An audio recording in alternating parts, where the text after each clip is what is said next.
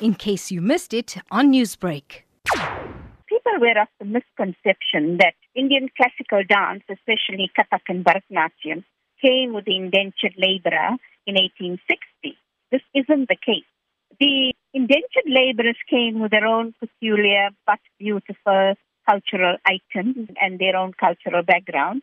And one of the first dance forms that existed with their arrival was called Terukutu, which really means street dance.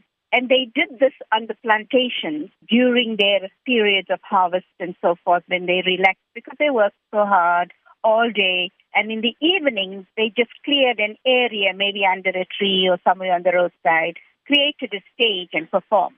So this wasn't the classical dancing that you and I see today. So then how did we get introduced to classical dance? The journey of classical dancing started in the mid-50s when very early young women and men were watching movies in South Africa. And in the 1930s, we had the black and white movies that arrived on our shores. And whatever dancing was done, of course, then too, it wasn't like high-impact dancing that you're seeing now. It was still very interpretative and slow-moving and so forth. But it was dances done in the movies, and our young women and men got inspired by that. And then in the late 50s, we had one of the first women to go to South India and study Bharathanatyam. During this time of the cultural boycott, when artists were not allowed to come to this country from anywhere in the world, and artists from this country were not allowed to go anywhere else in the world.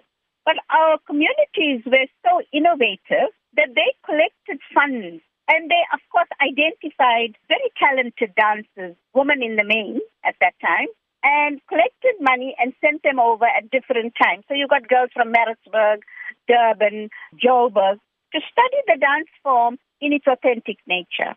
Eventually, we were at one point 12 girls, and I was one of them, in the 70s in Chennai. And we studied the dance forms there at different institutes. We had our Arangetrams, came back to South Africa, and started teaching.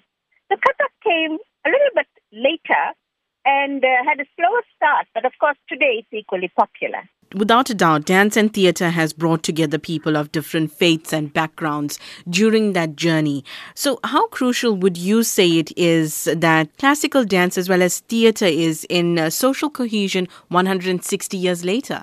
Oh yeah. I must say that we've achieved a lot in that time where we had a very laid-back start. We didn't have the proper theatres and so forth. People just performed in temples for socio-religious reasons. But with the advent of democracy, and just prior to that, our communities and multiculturalism was well on its way to being established. And of course, the arts contribute largely to the turn of events in this country in terms of democracy. Newsbreak, Lotus FM, powered by SABC News.